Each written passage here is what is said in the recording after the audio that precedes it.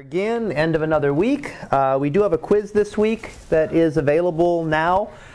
Quiz number 2, which will cover the last 2 chapters that we did, which would be chapters 2 and 3. That will be available through the weekend and through Monday, and I'll remind you of it on Monday that you can complete that if you haven't.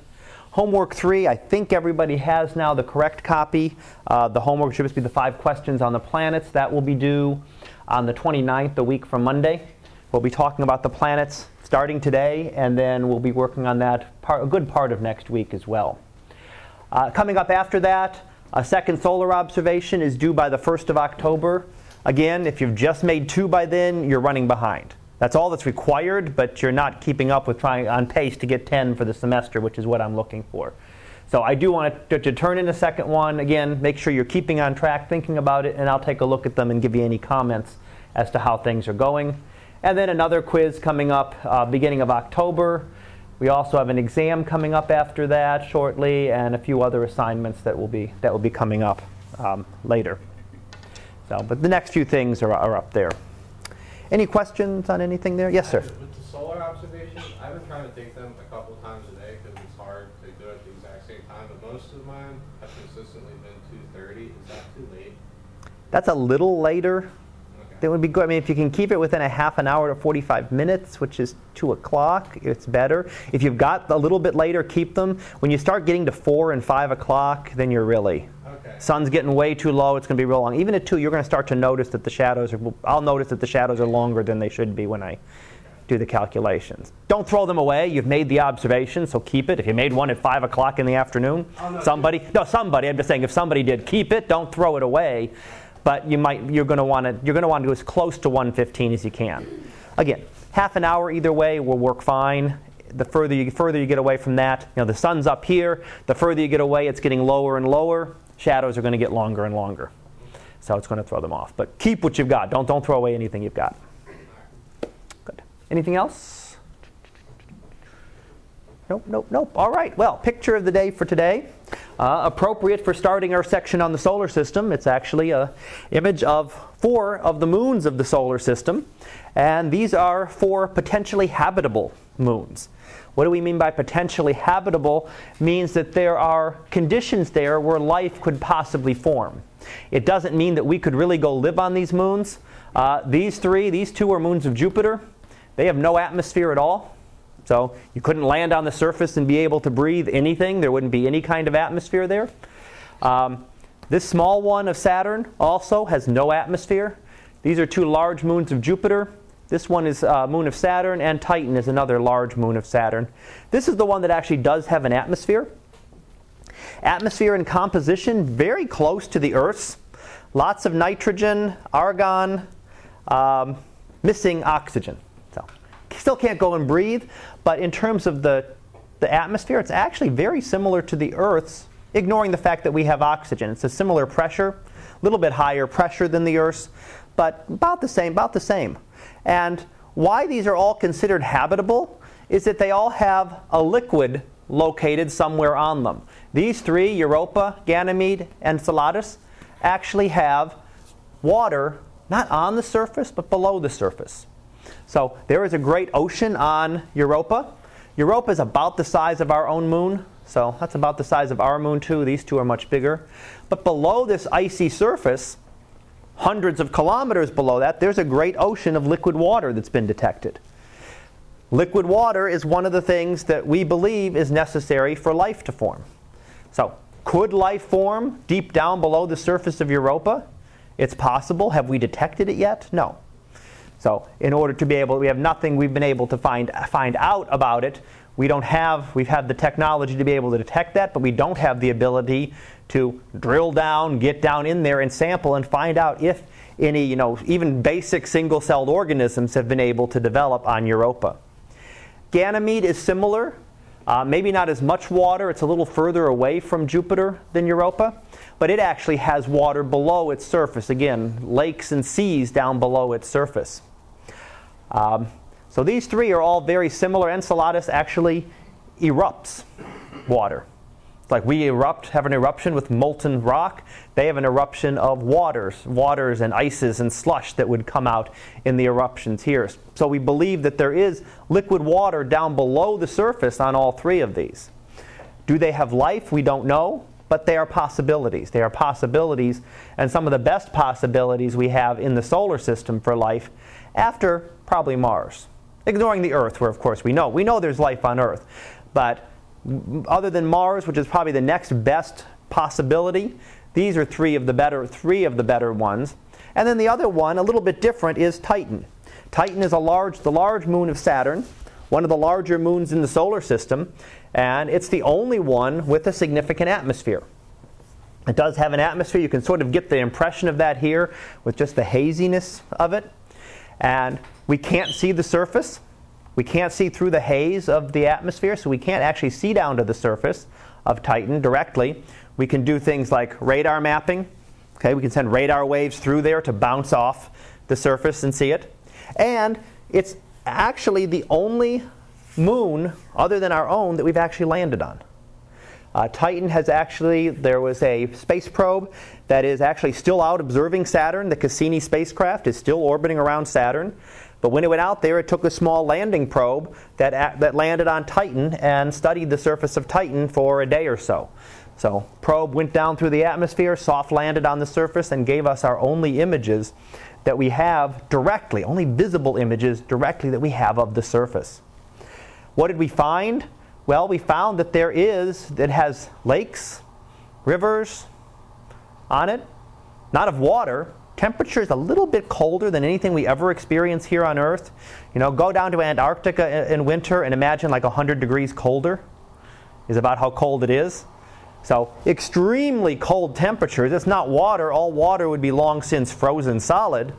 But things like methane, things that are normally gases here, the temperatures are cold enough that they're actually liquids, and that methane can actually rain out of the atmosphere. You can get rain and get a methane cycle like we have a water cycle here on Earth, where material evaporates, forms clouds, rains out, and rivers and lakes, and goes back and around.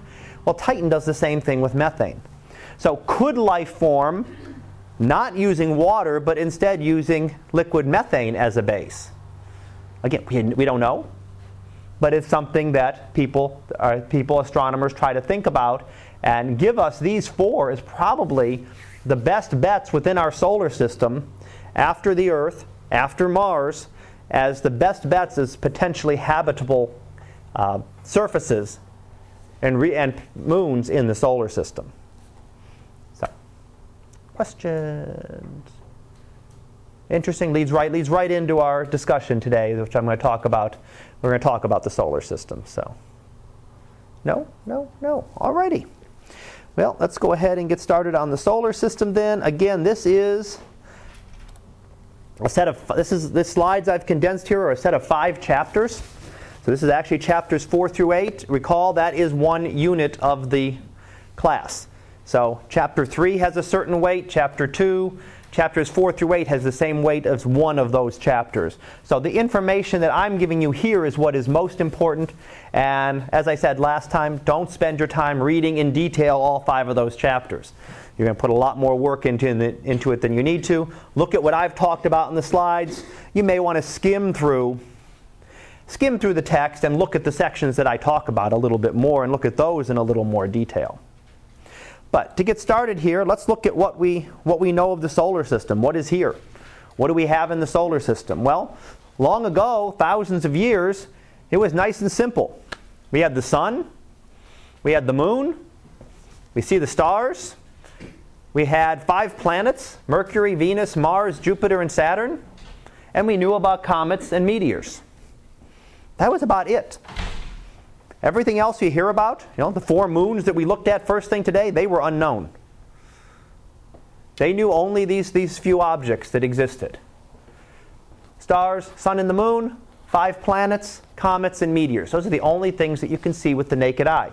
They had no idea of galaxies, star clusters, nebulae, some of the other pictures that we've looked at. They have no idea of any of those things.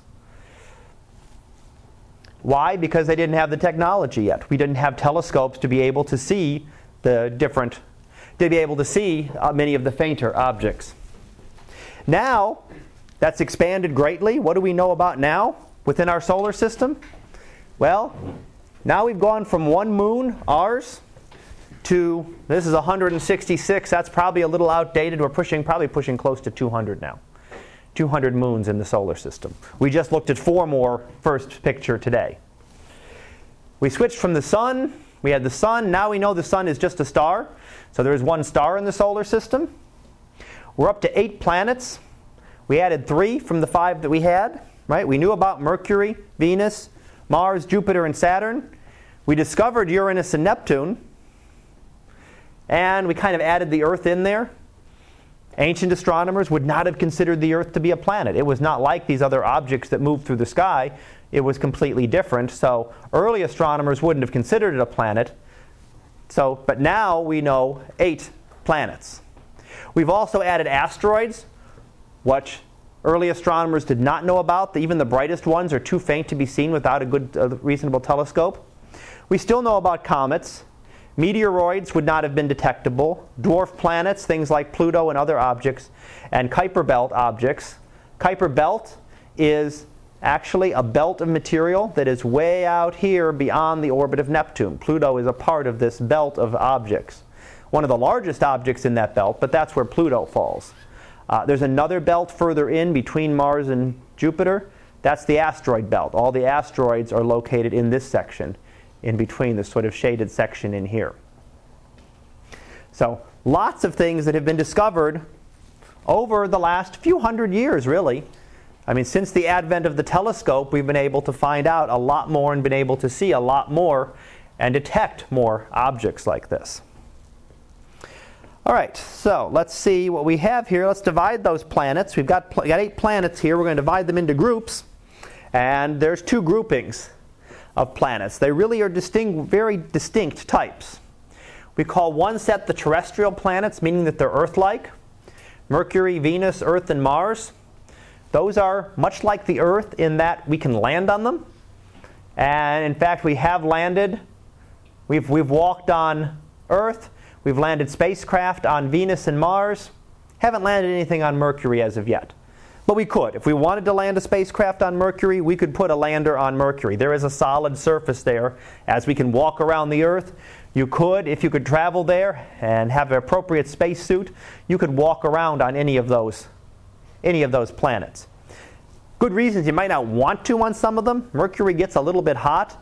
Venus has very high temperatures, extremely high temperatures, so you might not want to on some of them, but you could. They have a nice solid surface that you could walk on. By comparison, the Jovian planets do not. Jupiter, Saturn, Uranus, Neptune, all much further away from the sun, none of those has a solid surface. We've visited each of them with spacecraft. We've never landed on any of them. The only landing in the outer solar system was the one I mentioned earlier today, was the moon of Saturn, Titan, that we've actually landed on. We have sent probes into the atmosphere of, or a probe into the atmosphere of Jupiter to study it, but there's no surface on which it could land. It goes down, the atmosphere gets thicker and thicker and denser until the probe simply gets crushed.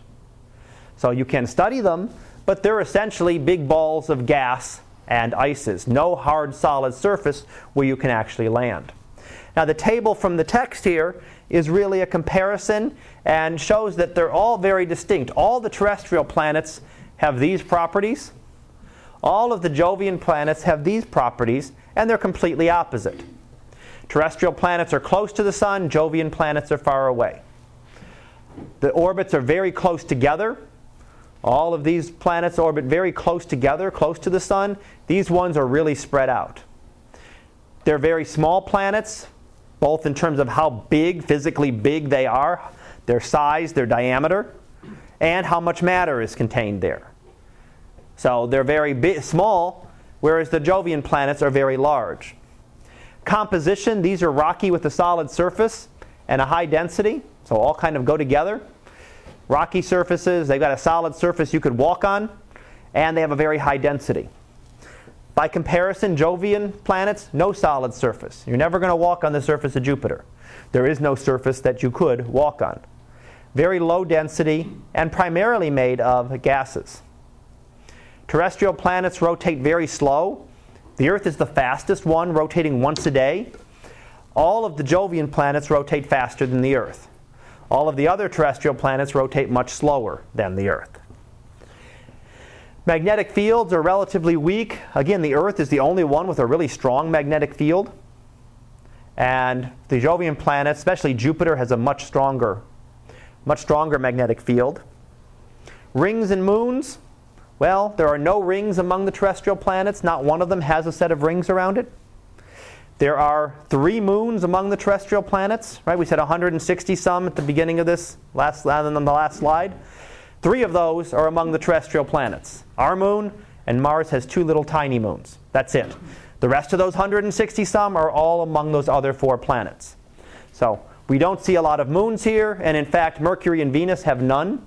Only Earth and Mars have moons in the inner solar system. When we get to the outer solar system, you get systems of many dozens of moons around Jupiter and Saturn, and good numbers around Uranus and Neptune as well. So very distinct differences between each of these 2 sets of planets. Very, very distinct. We can see if you can locate exactly where it is, all the terrestrial planets have exactly the same properties. All of the Jovian planets do. I should have said rings. Many rings. You all hear about the rings of Saturn, right? Everybody sees those. Actually, every single one of the Jovian planets has a ring system. So Jupiter has a ring, very faint, but it's there. Uranus has a reasonably nice but dark set of rings that were actually the second set discovered, and Neptune has a set of rings as well. So none of them are near as prominent as Saturn. Saturn's are the really beautiful, bright rings that we see, but each of the Jovian planets does have a ring system. So that's how we can break the planets up for comparison, and then we'll look at some of these in a little more detail here. But I'm going to go through our inventory here. We're going to talk about some of the other objects before we come back and talk about the different planets. What we see here is a comet. Comets are a big ball of ice, right? We looked at one on Monday, I believe, was our picture of the day, was the nucleus of a comet that we have a spacecraft that's flying, or actually in orbit around. So a spacecraft is actually in orbit around the nucleus of one of these comets and taking images of it. Comets are primarily icy surfaces with some rock and dust and other materials thrown in. The nucleus itself is probably the size of a city.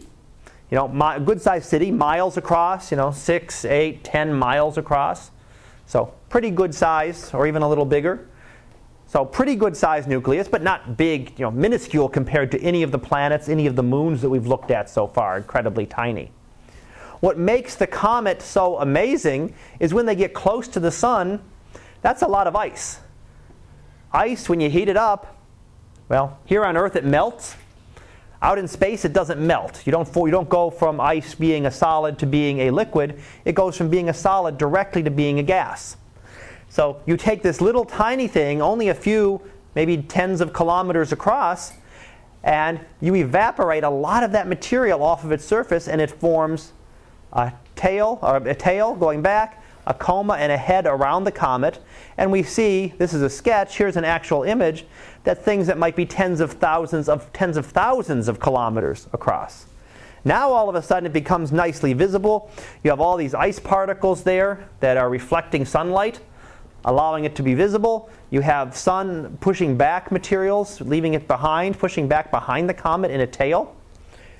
So when we look at a comet, what we see is this, but really what's happening and why we want to study that comet that we looked at earlier this week so closely is that nucleus is where everything comes from. When the comet is far away from the sun, when it's out in the depths of space, way out in the outer solar system, it's just a big ball of ice floating around. It doesn't look like this. This only happens when it gets close to the sun. So when that comet gets close to the sun, then it starts to get heated up. Most of a comet's life is spent out in the depths of the solar system, way out by Jupiter, Saturn, Uranus, Neptune, way out there. And it doesn't look anything like this. In fact, it's essentially invisible to us. One of the best known comets is Halley's Comet. Comes around every 76 years or so. And will give us a nice apparition coming up again. What is it, it's about halfway through its orbit or so. 30 years, maybe not quite halfway through its orbit or so. But when it comes back around again, another 40 some years, it'll give us another nice apparition, another chance to see the comet. Right now, if we want to look for it, it's invisible. It's still there. We can track exactly where it's going to be because we know its orbit. We followed it for many, many years. But in terms of trying to be able to see it, you're looking for something that's only tens of kilometers across, that's way across the solar system. It would be very, very hard to detect. When it comes in, that's when we get the beautiful sight of a nice comet here. Now let me do one more. This explains the tails a little bit more of the comet. The tails are caused by the sun. The sun evaporates the material off, forms a big halo around the comet, and then the pressure of the sun, we call the solar wind, pushing material away, will push that material back away from the sun. So here as the comet comes in, this way you have a tail, a tail. The tail always points directly away from the sun. So it's always going to be pointing directly away from the sun. As the comet comes in, that makes perfect sense to us. Right? The tail lags behind the comet. As it whips around here and leaves and heads back out into the outer solar system there, the tail actually goes first. The sun is still causing the tail, still pushing material away. So it's always going to still point away from the sun, and that's where we see the tail then leading as the comet leaves the solar system. We get two types of tails. There is an ion tail. We see here, ion tail just means individual atoms that are removed from the surface. They get pushed straight back. They're very, very light. They're very easy to push straight back away from the sun. As it gets closer to the sun, it gets hot enough that you actually start to remove some bigger particles from the sun, little dust particles, much like dust particles here on Earth. Those are a little bit heavier, and they're not as easy to push away. You see the tail isn't quite as distinct or long here, but they also lag behind. They're heavier particles, so they lag behind in the orbit. So the two tails together, looking at them, can tell you a couple of things. If we removed all of this, the sun, and just left one image of the comet here, you could tell where the sun is. Tail always points directly away, so this tail points away, so the sun has to be in that direction, and what direction the comet's moving. So the comet is moving in this direction because the dust tail is curved and lagging behind in its orbit. So just looking at the tails, if you happen to be able to see a comet, one of these years we'll get a nice comet visible in the northern hemisphere. We've been waiting for a little while now. But when we do, you'd be able to tell, exactly where the sun is. You'd be able to find where the sun is, in what direction, and you'd be able to tell what direction the comet is moving. You wouldn't be able to watch it when you see a comet in the sky. It just sits there. It's not that much different than looking at a planet or the moon. They don't move very quickly through the stars. You'd notice them moving from night to night relative to the stars, but you wouldn't be watching it streaming across the sky, not like a meteor or a shooting star where you get that flash of light. It would essentially sit there. You'd see this comet with a nice tail just sitting in the sky. Come back tomorrow night, it's going to be close to the same spot. It's moving slowly, much like the planets do, much like the planets, the moon, the sun actually move very slowly through the sky. So that's a little bit. I'm just going to, again, for this section, you're just getting a taste of everything. So I'm not going into great detail that I'd normally go through in the planetary class on all of these objects. Another thing that we see, if you've ever seen a shooting star we also call a meteor. And meteor showers are associated with comets. If we think about that, I've already told you that nucleus is materials being evaporated from it. And some of it's being left behind in a tail. But sometimes some of that material is then no longer attached to the comet. Some of it is left behind. Now all those little tiny particles continue to orbit around the sun just as the comet did. So they're still in the same orbit. So that when the Earth happens to pass through the orbit of the comet, we collect a lot of little comet pieces. Now those comet pieces are not big. They're things that are grains of dust, grains of sand, little tiny pieces that the comet actually collects. The Earth collects, and very tiny, they burn up in the Earth's atmosphere. They're coming in at very high speeds, and they burn up in the Earth's atmosphere, and that's what you see is that shooting star. It's just a little tiny piece of a grain of sand, a piece of dust that is burning up way up in the Earth's upper atmosphere. And those are actually little pieces of comets. Now there are some bigger ones. There are some bigger pieces too that can actually make it down to the surface of the Earth. If you've ever seen a meteorite, you can have larger pieces. But most of what you see, if you're sitting out there looking up at the sky and you see a shooting star going across, you're really seeing a little tiny piece of a comet.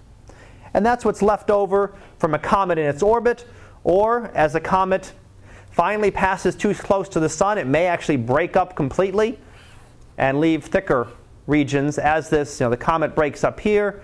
As that debris moves around, it just spreads out slowly, and eventually it comes back around. The Earth will eventually pass through that. And all of the comets that we see, most of the meteor showers are associated with specific comets, either existing ones that have left material behind, or comets that no longer exist that have completely broken up. Now, we have meteor crater is not related to a meteor. A meteor is just when we see that flash of light in the sky. This is actually meteor crater out in Arizona. So this is a crater here on the surface of the Earth. These are caused by much larger objects, obviously, right? A little speck of dust isn't going to do this. This thing's about a kilometer across. So a little over half a mile across. That takes a pretty big impact to be able to do that. These little tiny grains of sand and pieces of dust that I talked about aren't going to be able to do that. There are a lot of larger objects out there as well that are moving around much in the same orbits. And we'll talk about the asteroids, that group between Mars and Jupiter that's out there. There are some asteroids that come very close to the Earth and can strike the Earth and cause an impact crater like this. We see lots of these on the Moon. We don't see so many on the Earth, mainly because the Earth has weather. Right? This is a relatively new one formed in the last, few thousand to 10,000 years. It's relatively new considering the Earth is 4.5 billion years old. If we let this sit there, if this had formed, let's say it didn't form out in Arizona in the desert where the weather's a little milder, but it formed someplace where there's lots of rain and lots of wind, it's not going to last very long. It'll last, long. It will last a while for our perspective, but even if you're knocking this down by, a centimeter every year, wearing it down by wind and rain, after thousands of years, you've worn down, a lot of material. You're wearing down kilometers worth of material over just a very short time, speaking geologically. Not speaking from our lifetimes. If a big crater like this forms here in Pennsylvania tomorrow, it's not going to be gone in our lifetime. But over hundreds and thousands of years, it'll very quickly be worn down. So anything that formed here 10,000 years ago, the evidence of it's going to be wiped out. That doesn't happen on things like the Moon. The Moon has no rain. The Moon has no wind. So a crater that formed there 3 billion years ago is still sitting there. We can still see it, and it looks like it just formed yesterday. But this is an example of one that we can see. Now this is about a kilometer across.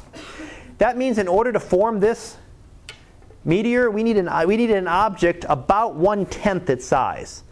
An object will form a crater about 10 times as big as the object itself is. So if this is a kilometer across, that means about 100 meters across. That isn't all that big. 100 meters is a football field-sized object, roughly. So you take a football field-sized object and rock and smash it into the Earth, and that's the kind of crater that you're going to get, something like that. And that's a very difficult object to detect. Something only 100 meters across is not something that we can see coming, usually. Real big objects we could see. Real faint little objects like this would be very difficult to know until it's much too late. Let me see, did I give you those? Nope, I did not. Okay, I didn't know if I gave you the numbers on it.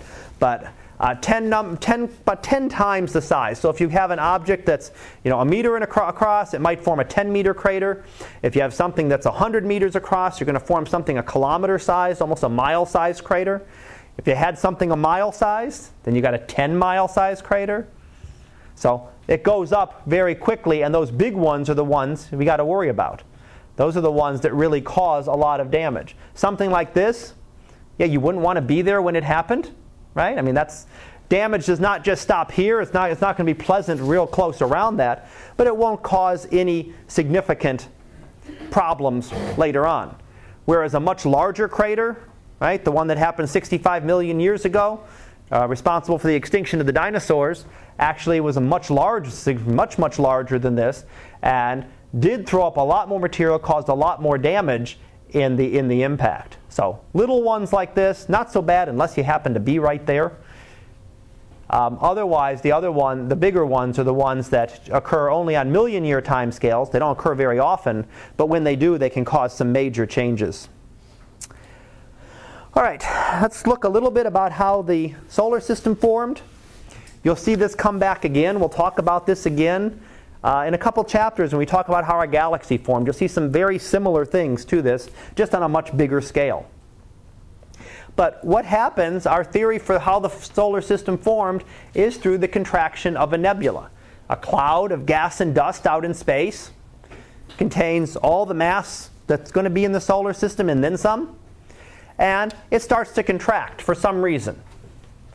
For some reason, it's sitting there nice and happily, spinning very, very slowly, but something happens to get it to start to contract.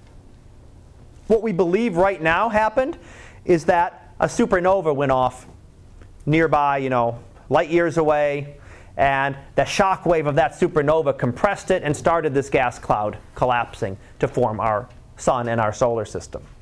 As it collapses and contracts, it was spinning very slowly.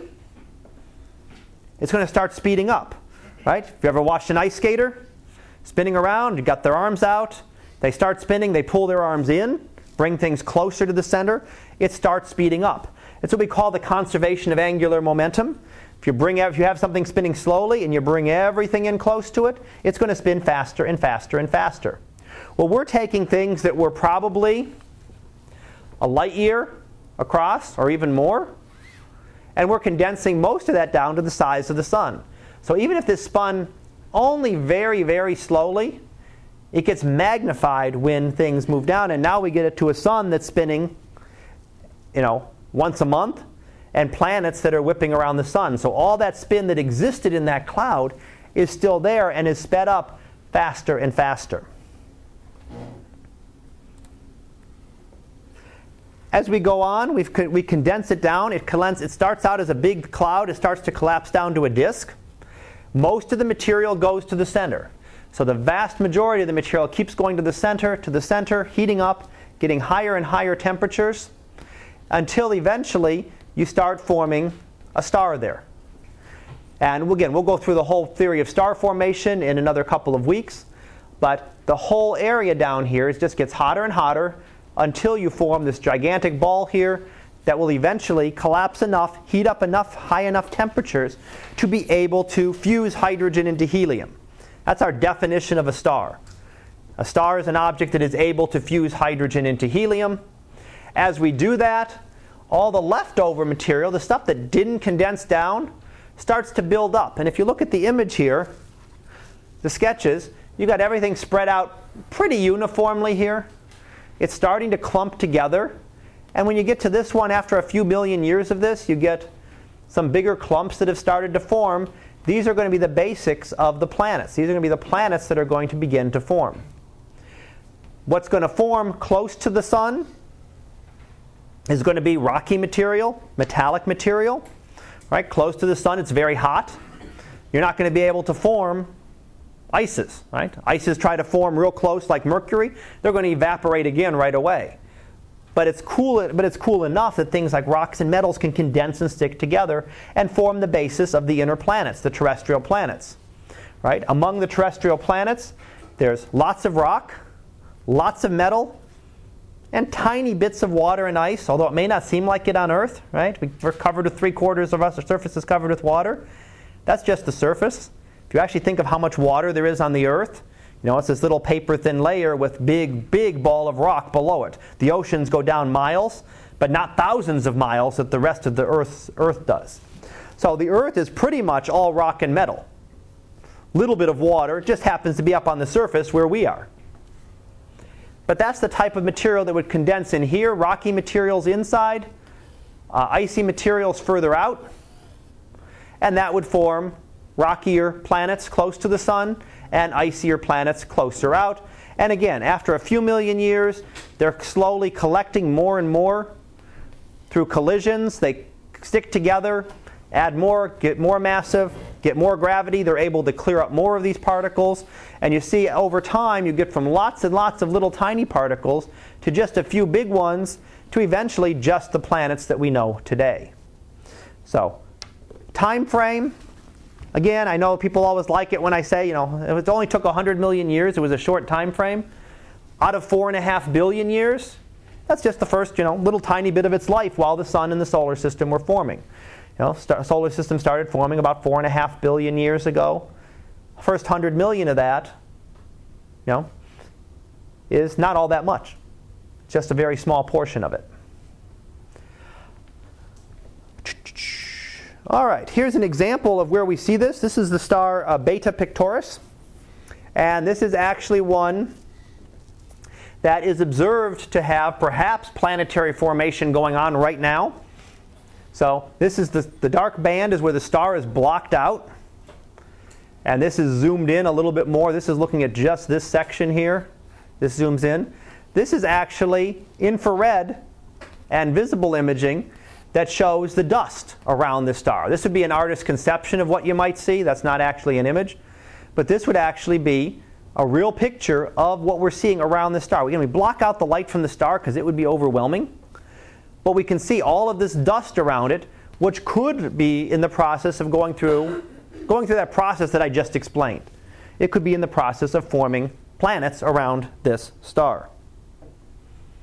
So we do see some more material there. Again, that's well out beyond. We can't really look down too close just because the star is so bright. Can we actually see the planets forming? No. Remember the time scales? It still took, even though I say it's fast, but fast to a solar system is still slow for us. If it takes it 1 million years, it might be going on. Come back in a few 100,000 or 1 million years and we might be able to detect planets around this star. But nothing that we're going to be able to see within our lifetimes. But we do see evidence, that from what I've just explained to you, we do see some evidence of that around. Now, this is sort of the temperatures that I was talking about before and where different things form. The temperature, this little graph shows how the temperature decreases as you go further out in the solar system. If you get real close to the sun, that temperature spikes up and goes up towards the temperature at the surface of the sun, which is about 6,000 degrees. As you get further away, that drops off really quickly. There's the Earth at this temperature. Jupiter would be out about here. Saturn, Uranus, Neptune would be even further out here. The objects mentioned are what would be able to condense, what would be able to form a solid chunk at those temperatures.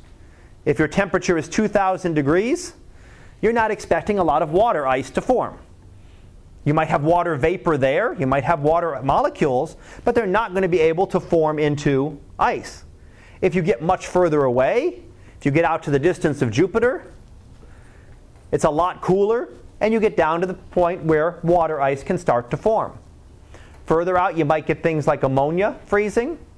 Further in, earlier, you can actually get rocks start to form. Right? Rocks will stand up to a higher temperature than an ice will. Metals can stand up to an even higher temperature. They can condense out even quicker. So when we look at the planets, we would then expect to see the innermost planets have lots of metals. As you get further and further out, you should see more and more rocks come in. And as you get out to the very outermost planets, you should start to see lots of ices and gases. And that's what we see. Mercury is almost all metal. It's got a coating of rock on the outside, many kilometers thick, but the base material of it is all almost iron and nickel in its core. That's all that could condense out this close to the sun. It couldn't get a lot of rock, and it certainly couldn't get much in the way of ices. When we get out to the Earth, we're starting to get more rocks, lots of metal. Earth has a gigantic metallic core. Again, we're sort of biased by our view of the surface of the Earth. We're used to, what's the Earth made up of? Well, it's rock and water. because that's all we see on the surface. That's only a tiny little bit of the Earth. There's a lot more deep down there that we are not capable of exploring right now. You know, we can drill down miles, but you've got to go down many thousands of miles down to the center of the Earth. As you get further out towards Jupiter and Saturn, then you start to form ices, and you start to get a lot more material. So it also explains why you get bigger planets, perhaps, as you get further out. Here you could only form things from metals. Now you're starting to be able to add in rocks. You're going to get a little bit bigger planets. As you start to get further out and you can add things like ices and then gases, you're able to get much larger planets, and we get the much larger planets, Jupiter through Neptune, as compared to the innermost planets. But those temperatures really tell us where the rocky planets are going to form and where the giant planets are going to form. So we expect rocky planets to form close to the Sun and giant planets to form much further away. Beyond the solar system, where else do we see planets? We're up to, pushing 1,800 planets that have now been detected. So 25 years ago, it was like a handful, a couple. Now we're up to almost 2,000 planets that have been detected outside of the solar system. A couple different ways they're detected. One example is what's shown here, and that is through the wobble that they create in their star's orbit. As the planet moves around the star, sometimes it's closer to us and it pulls the star a little bit towards us. Sometimes it's on the other side and it pulls it a little bit away. Remember the Doppler effect? Right? If something's moving away from us, it's going to be shifted a little bit. We're going to measure a little bit of a velocity away. If it's being pulled towards us, we're going to see a little bit of a blue shift. So we'd see a shift in the lines that we could then determine a velocity, and we could map out where this planet is. So we could actually see it tugging the star. We can't see the planet directly. It's much too faint and too close to the others to the star to be visible, but we can see its effect on the star. Now that's a simple version. It can get more complicated. Here's an example of another star, and not near as simple as this, where you can see a nice simple little curve here. This one kind of goes up and down and there and there and there. This could be due to multiple planets, and in this case, 3. This is sort of a sketch of what we'd expect to see for this solar system. Astronomers can take this observation and work backwards to figure out where do the planets have to be, how big do they have to be, and where do they have to be orbiting to cause what we're seeing in the light of this star. So in other words, for this one, you need one planet, smaller planet, incredibly close to the star, much closer than Mercury is to our own sun. You need something else out here at about, the orbit of Venus or so, Mercury to Venus. And you need another bigger, even bigger one out beyond, slightly beyond the orbit of Mars. Fit the masses, fit the sizes of the orbits and how fast they're orbiting, and we can try to reproduce as close as we can the light that we actually observe. So that's one of the ways we're actually able to detect planets outside the solar system. We can't see them. There are very rare cases where you'd need very special conditions to be able to actually see an image of a planet outside of the solar system.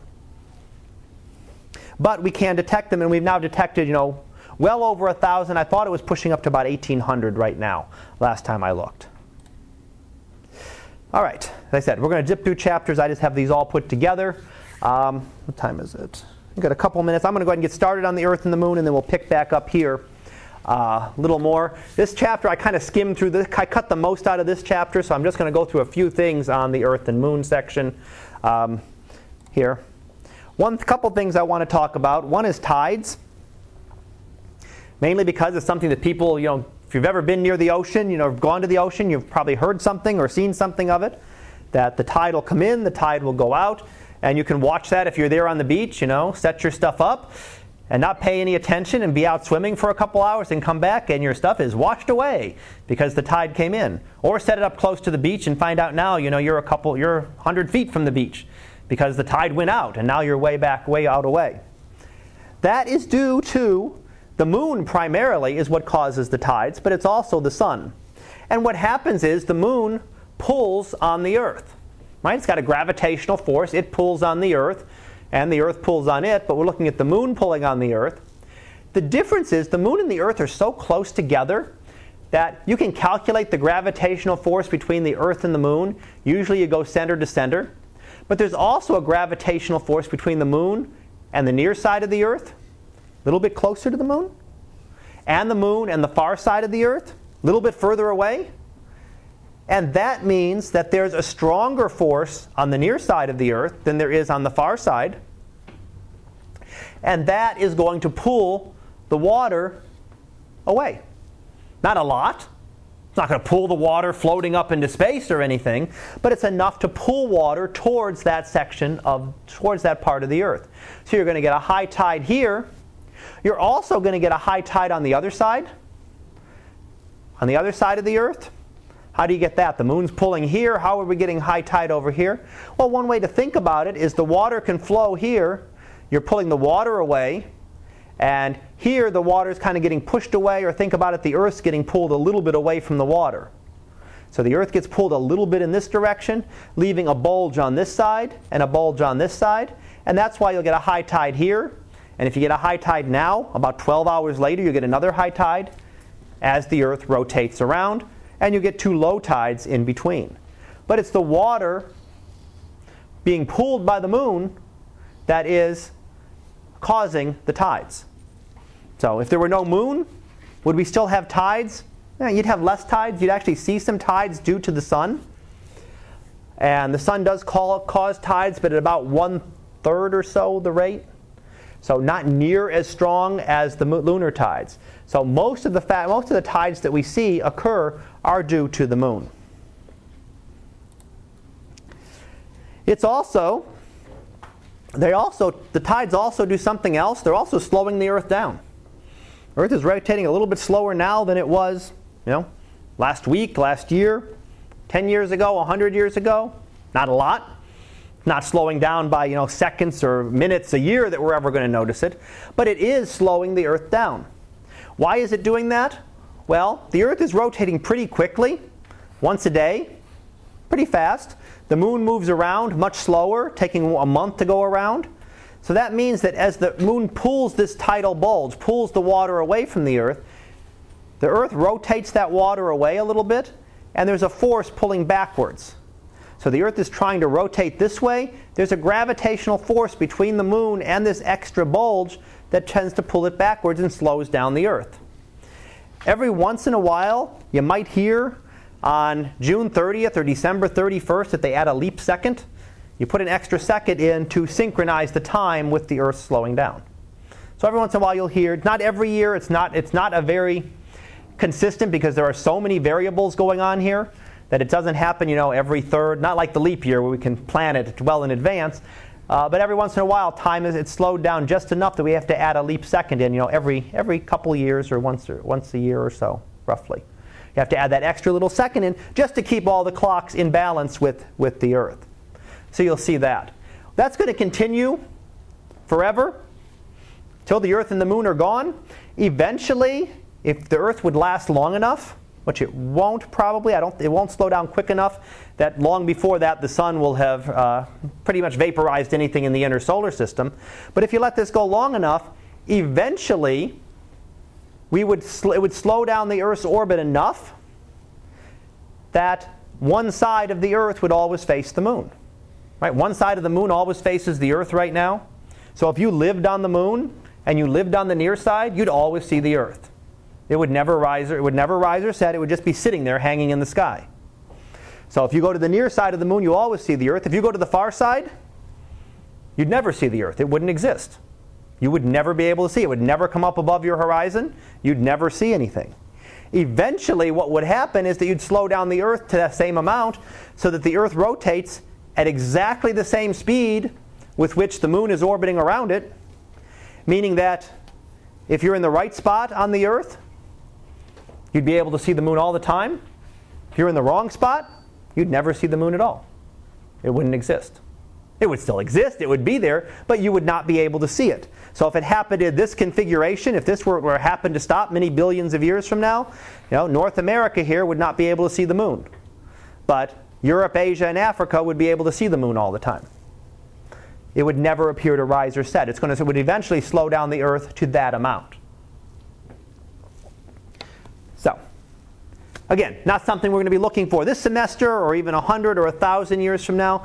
This would take long enough that it would take many billions of years, and long before that the sun will expand and pretty much vaporize everything. But that's what carrying it out, that's what eventually would occur. All right, let's stop there. I'll talk about the moon next time since we got a lab to do. So I'm going to go ahead and stop there, and I'll pick up on Monday and we'll talk about the moon. We'll probably get through the moon, Mercury, and on to Venus, because I didn't have a whole lot to do I wasn't going to do a whole lot on the Earth for this class. Any questions? No.